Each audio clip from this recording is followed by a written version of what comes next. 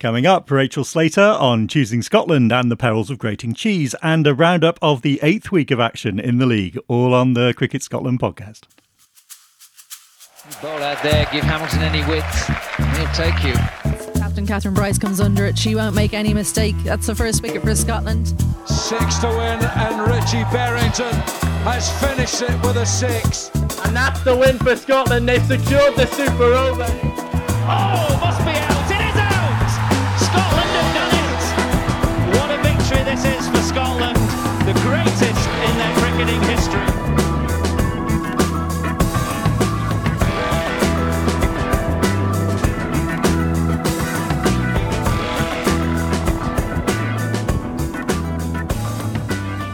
Hi again, great to have your company once more. Andrew and Clara are here again too. Clara, now you've had a particularly harrowing journey to get here today. Tell us about that.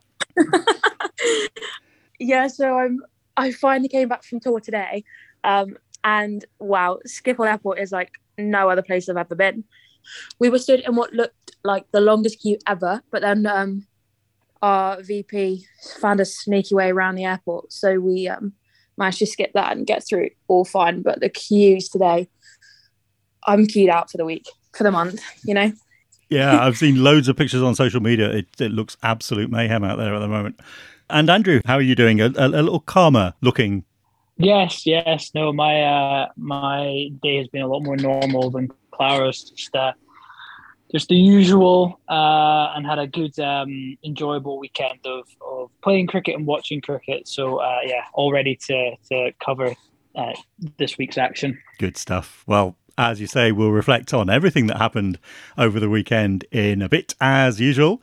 But first, to our interview of the week. Rachel Slater is the newest name on the Scotland block, having made her first appearances for the national side in the Commonwealth Games qualifier earlier this year. We caught up in the middle of last week to find out a little bit more about the Northern Diamonds and Superchargers SEMA.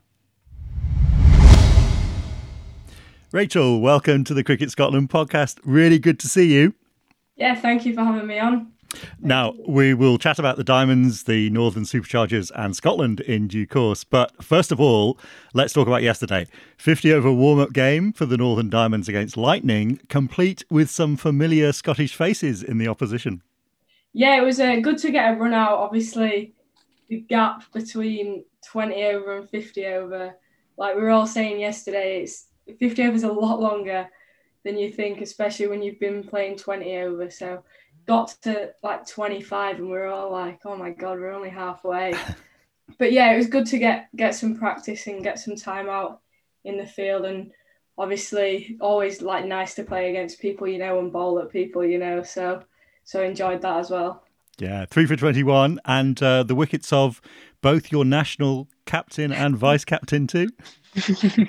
Yeah, I mean, like obviously happy to take wickets at the top of the order, whoever they are. Always nicer when it's teammates. I think Catherine was a bit unlucky, to be fair. I'm not sure how it hit the stumps when she got out, and I wasn't aware that it had actually got her out, but you got to take all of them, don't you? Take them out of them. Yeah, look in the book, as they say. Yeah, yeah. Exactly. So, I mean, warm-up is preparation for the Rachel Hayhoe-Flint Trophy, which is starting in July, of course, because, I mean, as you said, with the 25 overs tiredness, it's been pretty much all T20 cricket so far, hasn't it? I mean, how has the season as a whole been going for you so far? Yeah, it's been a little bit stop-start with a couple of injuries, or an injury in pre-season and then had COVID kind of midway through the T20 comp. So it's been a little bit stop-start, but we've got a month now or 3 weeks. So hopefully can get into a bit of rhythm before that 50-over competition starts, as you said. But it has been quite nice to start with the 20 over, because I think last year we started with 50 over. And when you go straight from nothing into 50 over, it's a bit like, oh my God. So it's kind of been nice to have that stepping stone, but I guess there's still quite a big jump and a bit of work in terms of fitness and stuff to go from bowling 2, 3, 4 overs to 10 overs and maybe 6 on the trot or something. So nice that we've got a little bit of time there to kind of get a bit of fitness up for that. But yeah, I've enjoyed it so far. It's just nice to be out playing cricket, really. Yeah, and obviously we talked back in February, and you mentioned back then you were brought into the Supercharger squad before even making your Diamonds debut. Just talk us through how that all came about, and then the 6 months that followed from that kind of whirlwind period for you. Yeah, it was quite strange actually. Funny story. I was on the sofa having a hungover Mackey's. And I got a text from Danny, the Superchargers coach and the Diamonds coach, and she was just like, "Oh, like just a heads up, be ready in case we need you." So, like, it was back in the time where we had to be COVID testing, so she was just like, "Just make sure you're testing and training and stuff like that." So I was like, "Oh, fair enough." And then a few days later, she just rang me and said, "You're in." So, yeah, it kind of came about pretty quickly. I was like, obviously, never really expected that. So spent probably the last 3 quarters of the tournament with them and played a game. So obviously that, like, you saw what it did for the women's game. Just to be around that, even though I only played 1 game, was class and learnt a lot from that. And then, yeah, like I said, things kind of took off. After that, I think before I got brought into the 100 squad, if you'd have told me that 3 months later I'd have a professional contract and whatever, I'd have probably laughed at you, to be fair. So couldn't really have asked for it to gone much better at the back end of last season. So yeah, obviously, and then, like, again, had a great winter, linking up with the Scotland squad. Again, like 6 months earlier, I wasn't really thinking about that happening, and it, like I said, it happens really quickly when it does happen. So going right the way back, I mean, you were born in the USA. So how did things begin for you, cricket-wise? I think, well, I moved to England when I was fairly young, and I think my older brother had played quite a lot of baseball over there, so I think naturally he just picked up cricket, and then, yeah, just kind of picked it up playing with my brothers and playing at the club near where we live, and stuff like that. So I got into it pretty early, and I played a lot of football as well when I was younger, so kind of had those two side by side until I was maybe 16, and then went down the cricket path. Yeah, and when it came to more recent times and the step up to international cricket, you had the choice of USA, country of your birth, or of Scotland. We're obviously really glad you made the choice that you have. But why did you plump for Scotland in the end? I think obviously I was born in USA, but I don't really have any family there, and I don't really visit, so there's not a huge connection there. I don't really feel as passionately for the USA as I do for Scotland. Obviously, half of my family is from Scotland, and so I felt like there was a bit more of a connection, and like I could get behind playing for Scotland a lot more than I could for the USA. So that was kind of why I went down that road. Yeah, and you were straight into it, and straight in with about as tough an assignment as we've ever had, really. The Commonwealth Games qualifier in Malaysia, just at the start of the year. So had the hosts, Kenya, and a couple of full members, of course, in Bangladesh and Sri Lanka. What are your memories of that first trip and your first experience of international cricket? Yeah, I mean, it was challenging. It came about pretty quickly, and it's a very unnatural situation to be put into. Like, I'd met the girls maybe once or twice, and then you're going away for a month in a COVID bubble with them. So it was quite like a strange experience, but obviously it's a great group of girls. So like I felt I fit in pretty quickly and settled in. And then from a cricket perspective, like we knew it was going to be tough and conditions that we're not necessarily used to, and some very good teams there. So I found it challenging, but probably one of like my favourite experiences I've had in my career so far, and I learned a lot. So yeah, obviously would have liked it to have gone better from a team perspective and personally, but it's cricket sometimes, and hopefully, well, we've got the qualifiers in a few months, so hopefully we can take some learnings from that and and bring them into the qualifiers. Yeah, certainly. I mean, you're probably in a pretty unique position in that you're coming into the squad from the sort of setup and expectations that are the norm down south. I mean, what's been your impression of where we are in Scotland in terms of the squad and the setup around it, I guess, the things we're doing well or need to be thinking about, perhaps? I mean, it's a really, really great group of girls, and there's so many good cricketers in that squad. I think one thing that stood out to me was how much responsibility the younger players took, and that it wasn't all on Catherine and Sarah to score runs and on Catherine to take wickets. The younger players definitely, well, like Ailsa, for example, when I first met her, I thought she was like 22, 23, and she was like 17 or something. So yeah, like the younger group of players are very mature and step up, and I think it's just a really good group, and I think it's a group that has a lot of potential. I mean, obviously, one thing that probably gets talked about a lot, but is like professionalising the sport, and we kind of see what that's done for Ireland. Obviously, they've had a good win over South Africa recently, and like having professional contracts and giving people the chance to train full time and not have to work around it is like, it's only going to improve things really. And like we've seen that down here in England with the regional stuff. The standard from even the first year of regional stuff to now is, the difference is ridiculous. So that's kind of a natural effect of giving people the opportunity, because like there's no one isn't saying that there's good enough cricketers. There's 100% good enough cricketers. It's just hopefully that opportunity will come for people. Yeah, and as you say, that massive global qualifier for the T20 World Cup coming up at the end of the year, huge opportunity for the team to hit new heights. Yeah, definitely. I think, well, we spoke about that before Malaysia, and I think obviously I've not been around the squad before that, but from what the girls have said, there's been a lot of positive steps taken in Malaysia, and I think one big takeaway we had from it is that we're not actually that far away from teams like Sri Lanka and Bangladesh, and we had a close game with Bangladesh, and I think we were 60 for 1 off the power play against Sri Lanka. So the difference is not that much. It's just little things that are obviously helped by being a full member or being able to train full time. So like I said, hopefully in the future that will come and people will get opportunities for that. And obviously the qualifiers is, again, a good opportunity for us to show how good a team we are.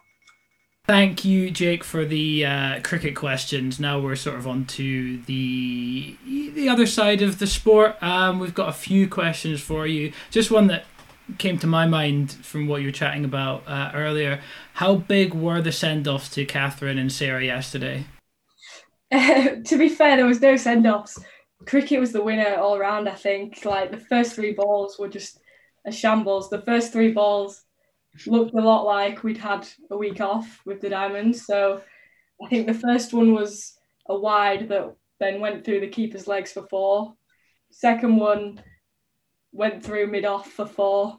And then third ball wicket. So, yeah, it kind of had everything. But like I said, Catherine's I didn't realise it had hit the stumps. I'm not sure on the physics of how the ball got there, but she kind of like played on through her legs, and then it kind of spun back round her legs. So yeah, I don't know how it happened, but like I said, you take them, don't you? Take them every time. I'm sure there'll be times in the future when they take me for a few runs, so keep the send-off to a minimal. Now, a question I've got here, it might be a test or it might not. Do you remember what cap number for Scotland you are? Yes, 73. Oh, spot on. Very good. Well, I wear shirt number 72. Ah, right, okay. It's like, it would have been quite cool if I had the same. If you got in one earlier. I've got a quote from someone here, and I'd like you to guess who gave me this quote. This one's fine. The rest of them I'm not sure. So I knew Rachel was going to be a professional cricketer when she was 8 years old. She came to one of my games and got involved with the team playing on the sidelines, and within about 30 seconds was directing the fielders, telling everyone where to go, and was bowling at us, so was very confident from a young age. And my only guess would be my cousin, Mitchell. Yeah, so that's Mitchell Rao. So for those that don't know, that Rachel's cousin is Mitchell Rao, who's obviously another Scotland international. But yes, that was Mitchell. He was also talking us through your Christmas indoor games that you would play, the sort of the Rao Slater series that would go on. Yeah, classic, one hand, one bounce, indoor, and then like in the summer, or not even in the summer, we'd play outside in the garden as well. But yeah, I get this story all the time about one of Mitchell's games, and I think I don't actually remember it, but I don't doubt that it happened. It was a lot like me when I was younger. But yeah, I don't remember it, but yeah, that's all I remember from being up with family in Scotland, is just playing cricket. And yeah, it was never easy, like no mercy from the boys. And yeah, it's probably why I'm so thick-skinned. They never took it easy. Like it was the same with football. Like they'd never hesitate to 2-foot me and stuff. So like at some point you've just got to learn that. You've got to give it back, don't you? So, but yeah, that could have only been a quote from Mitchell. I reckon. Yeah, that was Mitchell. Yeah. Now, who said this from your tour to Malaysia with the Scotland team? On tour, she was just a total muppet. Made us laugh a lot and a bit of a breath of fresh air. Could be anyone, to be fair. Mm-hmm. Anyone. I'm gonna go with Abby Aiken-Drummond. Oh, nailed it! Spot on. I didn't think you'd get that, but yeah, that was Abby. Yeah, she was in her other text. She was very complimentary of you, but I thought I'd throw in the total muppet one. So who asked this? Between you and Stera Kalis, renowned Netherlands batter, who has more international wickets? Stera talks about this all the time. He always talks about because Beth Langston as well, who plays for the Diamonds, she's played a couple games for England, and I think Stera's got more than me and Langers put together. So, wait, so one of my Scotland teammates... One of your teammates asked this, yeah. I couldn't tell you, to be honest, but I know Stera's got more international wickets. Yeah, unfortunately she does. It is a former Scotland player in Lee Kasparek. She's probably heard Stera banging on about it. The next one, unfortunately, this was from Lee as well, so I'm not going to hide behind who this is from, but she asked, where does she get her character from, and is it from her headband? Nah, I think it's navy blue gloves. Navy blue. You wear navy. Oh, that's flair. That's cool. Yeah, powerful gloves. You can bring them to the Scotland team as well, though, so that's perfect. But yeah, that's where the character comes from. Nice, the gloves, cool. Now, we've also been informed that you are fines master. Is that correct? Yeah, I am fines master. What is the biggest fine you have witnessed as fines master this season? Oh my. There's been a couple, to be fair. The one that springs to mind, Jenny Gunn got injured grating cheese. We wear GPS units. They cost a bomb, about $3,000 each. Stare put hers in the washing machine. They're probably the two that spring to mind. Yeah, I'd say probably Jenny Gunn grating cheese. Not great. Did she miss a game because of it? No, it was over winter. Oh, right, okay. Just some training. Yeah, just a lot of training. So our last question, and this is going to be a regular question. We asked it last week to Mark Watt, and we'd love to hear your answer on. If you were using a knife to cut bread, just bread on its own, would you wipe it clean and put it back in the drawer, or would you put it in the sink and wash it up? Put it in the drawer. No. This is... Are we going to get this answer every single week? So I'm not going to lie. I'm not great at cutting bread. So I have to get my mum or dad to do it for me, because I don't know what it is. I think it's because I'm left-handed. But I slice it so it's like the wrong way. So I kind of like don't get the bottom half of the bread. So I don't really slice bread often. I just buy sliced bread. Right. Okay. But I think I would wipe and put back in the drawer. Right, okay, well that's the wrong answer, but that's fair enough. I think that's 2 for wiping a knife down and putting it back in the drawer. No one's cleaning their cutlery properly, yeah. Clara will be pleased. Yeah. Rachel Slater, honestly, we had some fun recording that. That was so funny. You missed out. That was the belter. I'm so jealous. It was so fun. She was so game as well. It was great. She was. I reckon we could have done it like a part 2 easily. With definitely. Like some of the. I messaged her after, and she started like coming out with stuff. I was like, we need to get you back. Like, stop telling me stuff so we can get you back on the podcast. And she's going to be a really good source of when we need to ask questions about the women's team, because she's got all the info. Oh, for sure. So apart from cheese and the GPS, one thing that Rachel said that really stuck out for me as well when I asked for her impressions of the team and how it went about its business too, and she said how impressed she was with the way that everyone shouldered responsibility, especially the younger players. And it struck me straight away how far we've come hearing her say that. You know, Peter Ross was on the other week talking about exactly the same thing, how in the past we used to rely really heavily on Carrie first of all, and then more recently Catherine and Sarah with the bat. And so it was really encouraging to hear Rachel's impression of that, of how things seemed to her on the inside line, so to speak. Loads to look forward to anyway, wasn't it? Yeah, and if you look at the ages of the women's team, the future is super bright for that group. So the sky's the limit for that group. So on with today and our performances of the weekend gone by. Now, Brocky, starting with you, and a huge result that's blown the Women's Premier League right open. Yeah, my performance of the week was an absolute belter of a game up in Aberdeen as Carlton made the journey up on Sunday to defeat the Northern Lights in the Women's Premier League. I know it's tough for you, Jake, because your prediction was a Northern Lights victory, but it's a cracking win for Carlton, and I think they definitely needed it. And just a couple of great performances.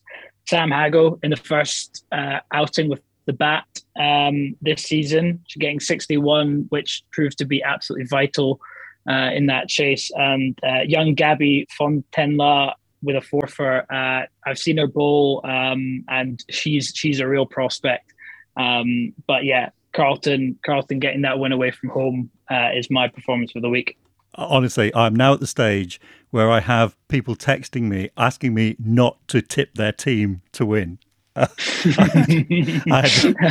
Glenn texted me to say, I'm not very happy with you at the moment on Sunday night.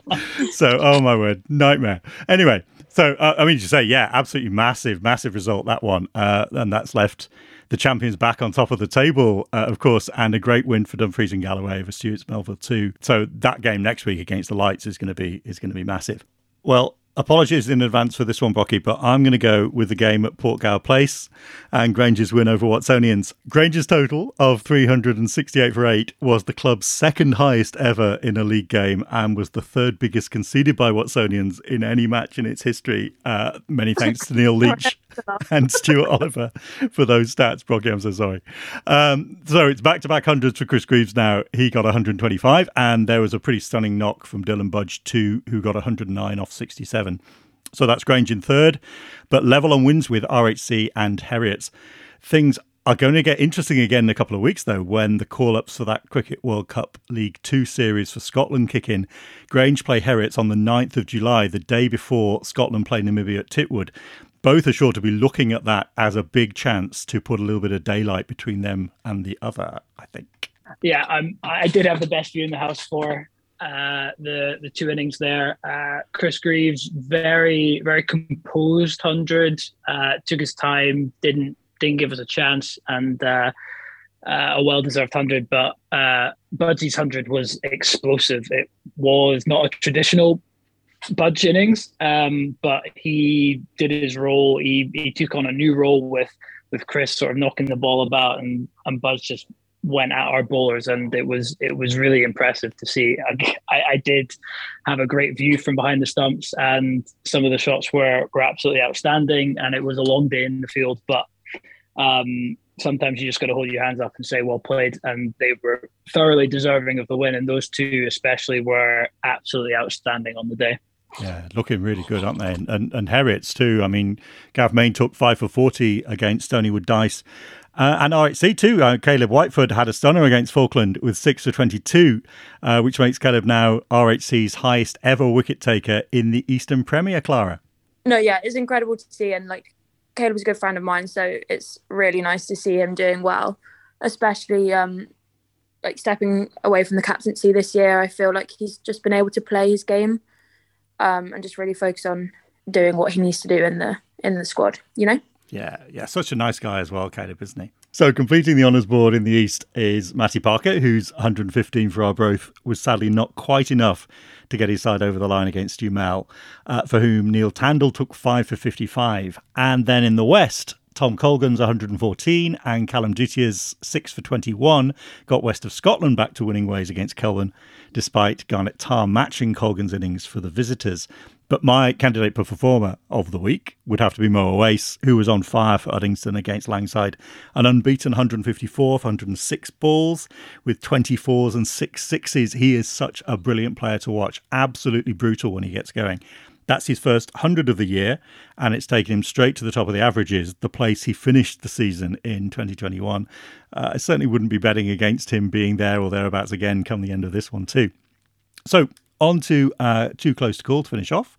Now, Clara, you took our prediction segment to a whole new level by predicting the result of a game being played in a whole month from now. So what are you going for this year? Are we going for this season or next? Or I have no idea. I reckon I'll go for 2024, I reckon. RHC, top of the table 2024. You've heard it here first. That's my Too Close to Call or prediction or whatever. Yeah. RHC, top of the table 2024.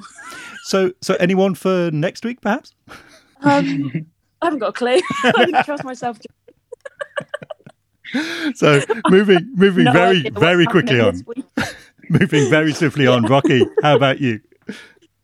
Don't worry, I've done my research this week, unlike Clara. I've gone for a game that if you asked me at the beginning of the season if it would be a too close to call, I'd probably say no, but Carlton men against Stonywood. I wasn't expecting Carlton to be where they are at the beginning of the season in the table. I was picking them to be one of the top 4 to go through the season. They're currently sitting in 8th. But having said that, despite their slow start this season, I'm going to pick them for the win over Stonywood at home. Their openers, Tom Simpson, their captain, and Shuja Khan are definitely overdue for some runs. So I'm going to predict one of them to get a half century this weekend and get the win. Yeah, well, I'm going with the game I'm actually planning to go to, Stirling County's home match against Ayr, which should be an absolute cracker. They both go into the game on the back of losses.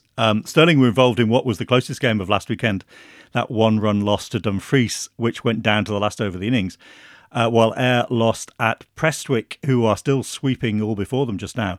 But they've both had good seasons so far. Ayr after that tricky start before they hit their stride. New William Field is a great ground, fast outfield, excellent pitch, and both teams are really strong in the batting department. I've already talked about Manus Sahari and Brandon McMullen on the podcast, and I'm a big fan of Mikey English and Neil Flack as well, as I've said before. So it's going to be tight. Regarding a prediction, I can hear the glasses clinking in Sterling when I say that I fancy Air for this one.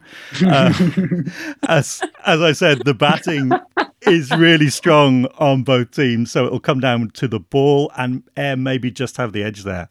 But I apologise to Andy and the boys in advance if it all goes pear-shaped again.